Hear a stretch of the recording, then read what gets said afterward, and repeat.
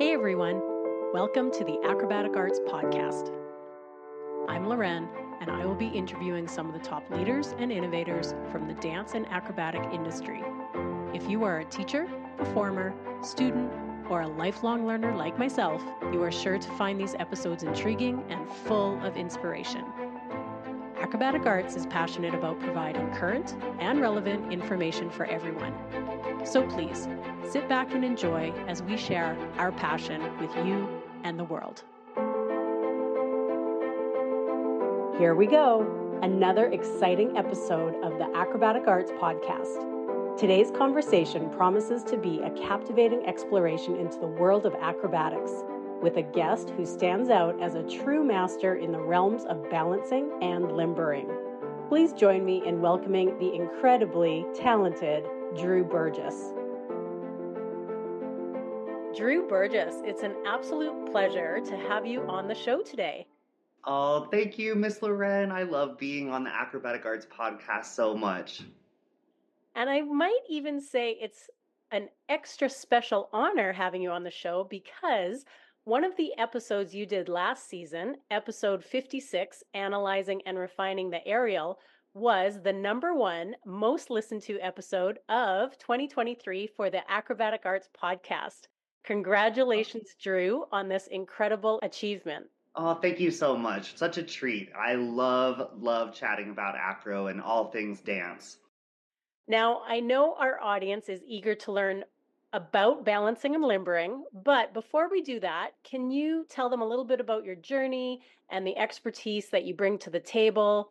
You could share a little bit about your background, how you got started in acro dance, and the exciting work that you're currently involved in.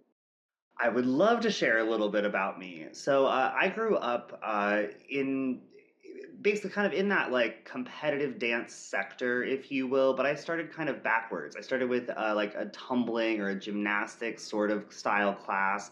And then I started to add in like tap and then jazz and then finally ballet. I trained at an all ballet school for a while as well, but acro and dance was always like kind of just a safe place for me to call home. I loved being upside down, inverting my body. So I was kind of on a bit more of a junior Olympic gymnastic trajectory for a while, but I ended up segueing a little bit more into dance just because I loved music so much too as well. And I'm now, of course, a dance educator, and I'm a proud faculty member for acrobatic arts and several other organizations as well. I teach and I judge and I choreograph worldwide. And most recently, I've been working with the Ohio State University dance team on their acro skills as well. So I'm always doing something. I know, and I really do thank you for taking the time out of your busy schedule. And that is such a fantastic acro and dance journey that you've been on. Now let's shift our focus to balancing and limbering. When we're talking about balancing, what are some balancing skills that come to your mind? So balancing skills to me, this could mean balancing on your bucket, like your booty. This could mean balancing on like your shoulders. Could mean balancing on your head, your forearms, your elbows, your hands. So a seated like straddle hold, where like we're seated double leg hold is what we call it in our syllabus. But having that skill with the legs out to the side where you're seated on the bucket, you kind of start with them in a butterfly, extending one leg out, extending the other, then trying to maintain that nice balance on the bucket. That's a great balance skill that a lot of people, to me, they either really love it or they really don't. So making sure that you kind of start them and encourage them to be able to balance on the bucket, balance on the head, the shoulders, the back, the chest, any type of way that you can get them to balance. Don't forget that they're seated too, like a seated balance, but also even a balance on their belly, like where they're holding their legs and their ankles behind them. Sometimes we call it a rocking boat or like a rocking horse, where they're grabbing their ankles behind them. I try to change up and give them as many balance points as I can possibly think of, because it's not always balancing just on our feet or just on our hands. Sometimes it is the belly, the bucket, and the back too. I love that. The belly, the bucket, and the back. Yeah. Awesome. Or shoulders, if you will, too, right? Yeah. And when we're talking about limbering, could you give us some examples of limbering skills? Absolutely. So, some lovely limbering skills that I love are just going down to bridge and being able to do a nice bridge recover. I love some good bridge prances, and you can do this with bent legs or with straight legs. You can, of course, really control and going down like a 16 count bridge and recover moment. Anything that you can possibly think of that goes through, like a front limber would be like a handstand, a bridge and recover. Back Arabian limber would be going down to bridge, pushing off of both feet, passing through that handstand, and then landing back down with their feet on the floor. And then you can also kind of combine some lovely balancing and limbering elements as well. So once your kids have mastered like maybe a handstand walking moment, they could do a handstand walking, hold it, or maybe do a half or a full pirouette, do a half front walkover, then continue with some bridge prances, and then go into a back walkover. There's so many fun things that can happen once we combine and really master our muscles for strength and flexibility to create lovely balancing and limbering variations. Why do you think these are important aspects of acro dance? Well, I think that they are so important to hit on and to touch on in every class that we have with our acro dancers, because to me it's almost like the reward for tumbling is the reward for good balancing and limbering, right? So I think a lot of times it kind of or back in the day it might have been a little bit more it seemed okay for teachers to kind of let their kids skip progressions or skip the skill ladder a little bit just to try new things. And that's not necessarily conducive to producing a well-rounded, injury-free, truly employable acro dancer. Limbering and balancing skills are going to show up, especially as we want to try to increase the variations and the different themes that might come through whenever you're trying to convey a message or a story.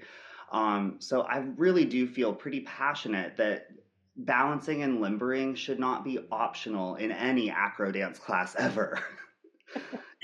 I know you mentioned sort of that some teachers might pass on those two aspects in their class.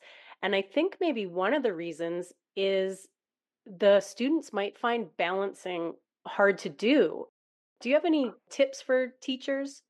Oh, absolutely. So you can, of course, use the walls to help, help your dancers balance more. But sometimes it's just sort of like getting over that like hump, so to speak. You have to make sure that that we're starting them off on the right foot, and we're not giving them too much too soon. So instead of like making them balance on their hands right away, I love trying to make my kids get to do a headstand first. Sometimes they find a better balance point if you kind of get their center of gravity a little bit lower towards the floor. I mean, let's be real here. Even a bridge, like standing or with one appendage off the ground, like lifting off one arm or one leg, that's already starting to become a little bit of a balance moment for them too. So they're balancing and limbering at the same time. So I love a two bird, one stone moment like that in class. There's lots of different ways to kind of uh, partition things off and give them just a little taste of it before you dive right into, handstand walking 20 feet. Right. I agree. I think once they find that sweet spot, they really do end up balancing, but you really do have to take the time to encourage them and, as you said, get them over that hump of, or maybe Yeah. even fear of going upside down. I don't know if you have any experience with students who have been fearful of going upside down. Oh yeah, absolutely. And sometimes like even just like partitioning off a skill, maybe say like it's going down to bridge and like doing a bridge recover. For something as simple as that, although it may sound, like simple to some, it's actually really complex for a lot of dancers out there. So sometimes it's just a matter of like lifting the arms up over their head and just looking at their hands. Like sometimes that's scary for people to put their arms up and just look at their fingertips. So then once they've kind of gotten over that fear, then it's like get one hand to touch the wall behind you, then bring it back forward, then the other one, and then try to do both. So you might create progressions for the progressions that we already have and know and love and utilize. Exactly. And I know that you are a firm believer of building flexibility and strength in your dancers. Yes. Yeah, for many reasons. And you actually did an episode on cross training, which I thought was great, and everyone should go listen to that as well. How do you think the flexibility and strength components enter when we're talking about balancing and limbering? Well, to me, they're really not options or just suggestions for excellent balancing and limbering. If you want to be a great balancer, great at limbering, you have to have strength and flexibility, and they really have to be pretty evenly balanced. We want like the exact same amount of flexibility and the exact same amount of strength to really support that beautiful balancing and limbering. So if there's any steps or any like moments that were kind of skipped across the like those across those kind of skill requirements, if you will, or like the base or the roots of the skill, you're going to kind of see that creep up sooner than later if things aren't nice and even, especially when you go in towards like towards adding variations and whatnot. So to me, it's really flexibility and strength are those main factors. And although I will say here, there may be some dancers and some acro dancers out there who could maybe overcompensate in their strength or in their flexibility. But eventually, I am a firm believer that the body is going to pull the karma card at some point or another. They might have a pretty long, successful career, but it might come back to kind of burn them later in life if they're not, keeping their strength and balance nice and even. Drew, I've often heard you refer to balancing and limbering maybe as the quiet portion or the quietest portion of your classes. And Yeah. what do you mean by that? So, to me, at least in my class, and I talk about this a lot in choreography as well, but the limbering portions should really be the quote unquote quiet moments to me because there shouldn't be really any sound. Like, there shouldn't be any like moans and groans or grunts or anything like that. They should be working through their hands really nicely whenever they're doing good limbering, just like in good ballet, like when we're working through our feet and we're rolling through the floor, toe ball heel, peeling off the floor, heel ball toe. It's the exact same concept with our hands too. So you really shouldn't hear your dancers going down to bridge.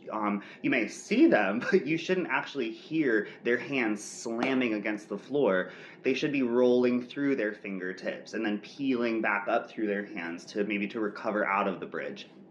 In the balancing portion as well, it should be nice and quiet. You shouldn't hear like feel like the stage shake or shudder or anything just because your head or your hands are touching the floor or whatever.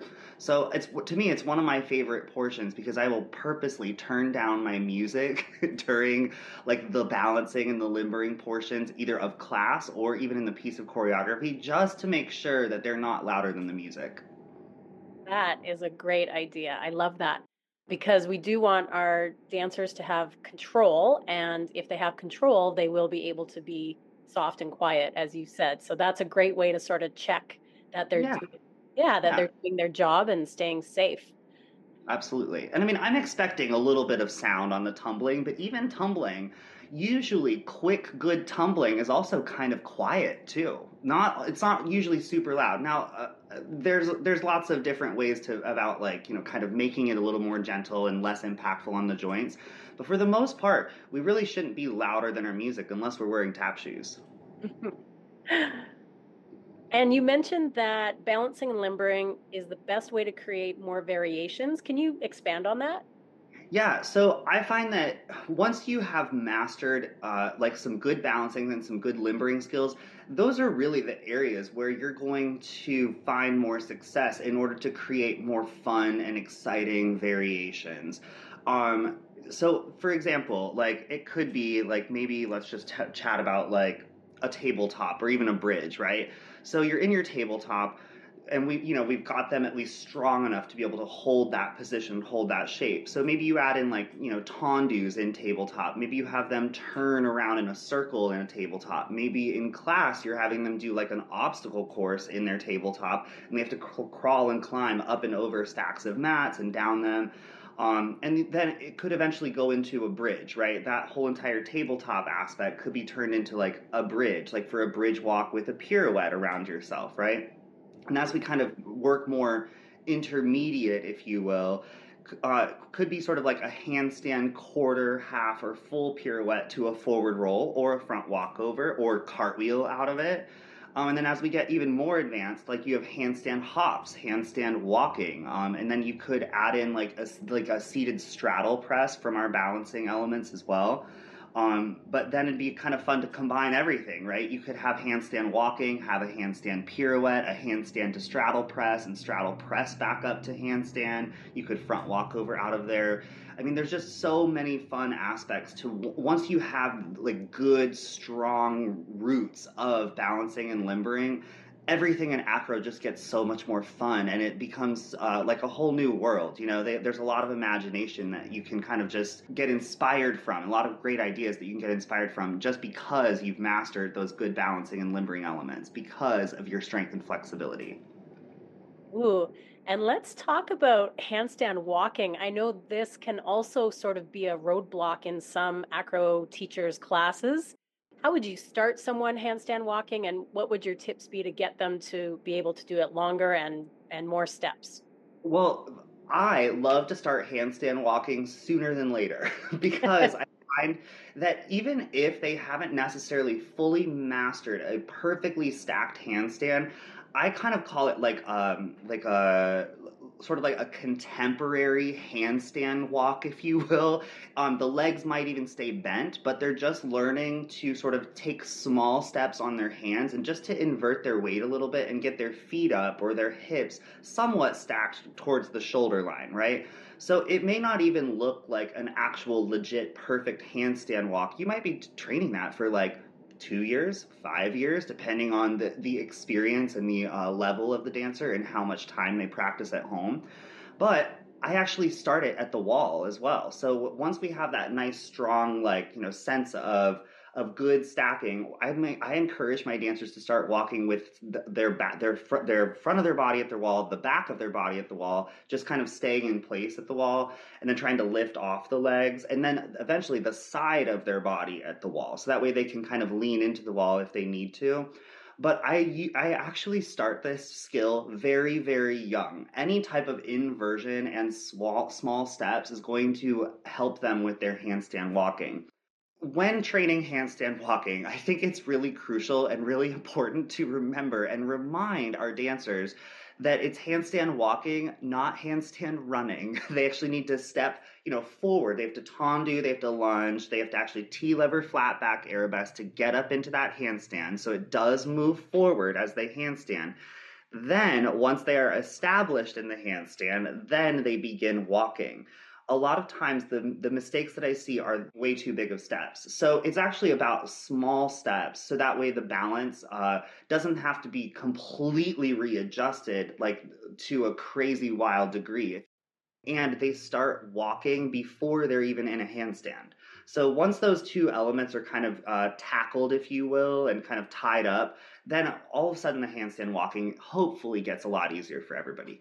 Start them young and start them as soon as possible, and encourage any type of handstand walking. So sometimes, like some of my kids will just have one or two walks or two or three walks, and so I don't try to tell them to get to 35. I'm like, get to five, just get two more, and then it becomes more attainable. And then they want to come back and they want to practice and they want to show it off a little bit more.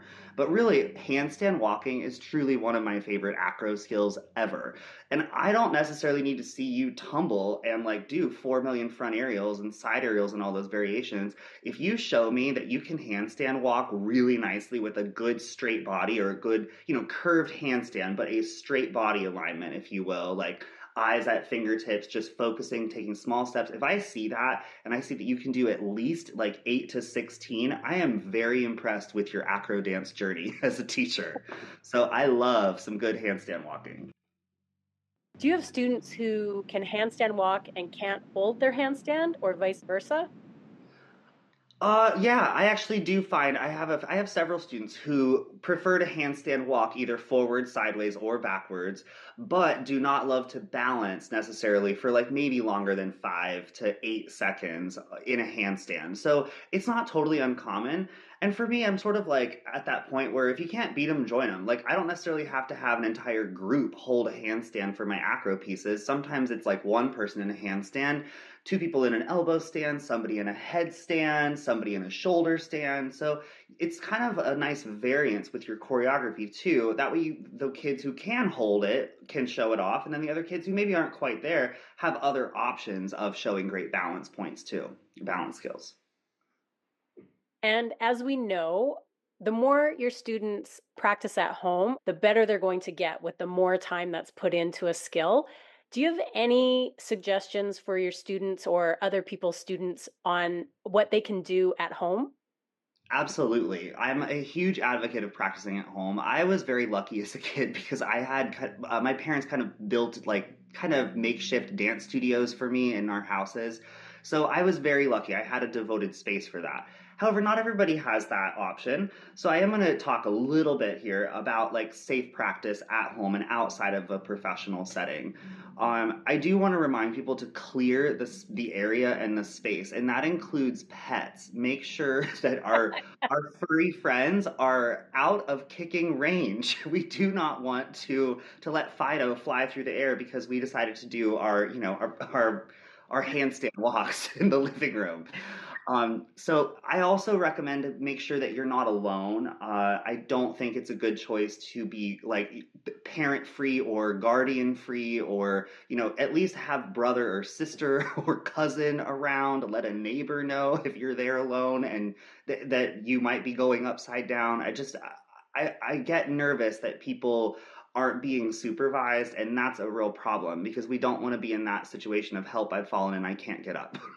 So of course, a friend or family nearby, a good proper warm up, listen to your space and the body. I actually do recommend to not have your music too loud so that way like you can hear if your furniture is shaking or if there's a vase that's on the mantle that might be a little sketchy or a little rickety. We just want to make sure that nothing's going to get broken, especially things like the human body itself. I mean, things are replaceable, but bodies aren't. So just making sure that you're being aware of your surroundings, right? A good proper warm up. And then I always say, like, start with your root skills first. Like, if your goal is to, maybe handstand walk or, balance even in a handstand or, just hold a beautiful handstand, then do a nice front walkover out of it, whatever it might be, start with the handstand itself. Start with a few front walkovers. Start with just 5 handstand walks or 2 handstand walks, and then make sure you listen to your body and your space. Oftentimes, you can hear things go kind of awry regarding furniture, or regarding lamp posts or whatever might be kind of nearby. You just want to make sure that you're being careful and cautious. Um, Fancy family heirlooms as well. We don't want to be breaking picture frames and stuff like that. I just keep reminding everybody to clear the hallway walls a lot. If you have hallways, yes, they're fun to put up fancy pictures on, but hallways, I know it sounds a little harsh, but your dancer or you may do one bad cartwheel with bent legs in a hallway, and you'll learn very quickly that you have to straighten your legs and point your feet if you want to not hit the walls of the hallway. So actually practicing in a quote unquote pretend acro hallway and legit actual hallway, it's not necessarily a bad idea. I just want to make sure that we preface all of this with safety first and foremost. Please do not be unsupervised while you are inverting. That is great advice. And any teachers out there, I think Drew just gave the perfect list for you to write down and give to your students. There's no excuse for not practicing at home and not practicing safe, as Drew mentioned. Yeah, it is possible. It is attainable, but just like it's one of those like, school of hard knocks moments. You're gonna learn it, and hopefully you don't learn from the school of hard knocks. You like learn from us and learn from our experiences over the years, because we've kind of all been there at one point or another. But just taking it slow, really following the progressions. You app. That is going to be super helpful. Use the anything that we can help help our dancers to make sure that they stay safe and that they're actually regimented and really focusing on those proper skills at their level, working at the level, not really too far above it whenever we're practicing at home. Drew, before we wrap up today's episode, are there any last words of wisdom you have for our listeners? My last words of wisdom regarding balancing and limbering is to keep fighting the good fight. Oftentimes, especially in teenagers, they don't love to limber as much if they've started a little later in their acro dance journey. Keep going with it though. Keep wanting them to get those nice bridges that have their shoulders in line with their hands. Keep encouraging them to practice balancing on their forearms, on their head, on their hands, on their shoulders, on their chest.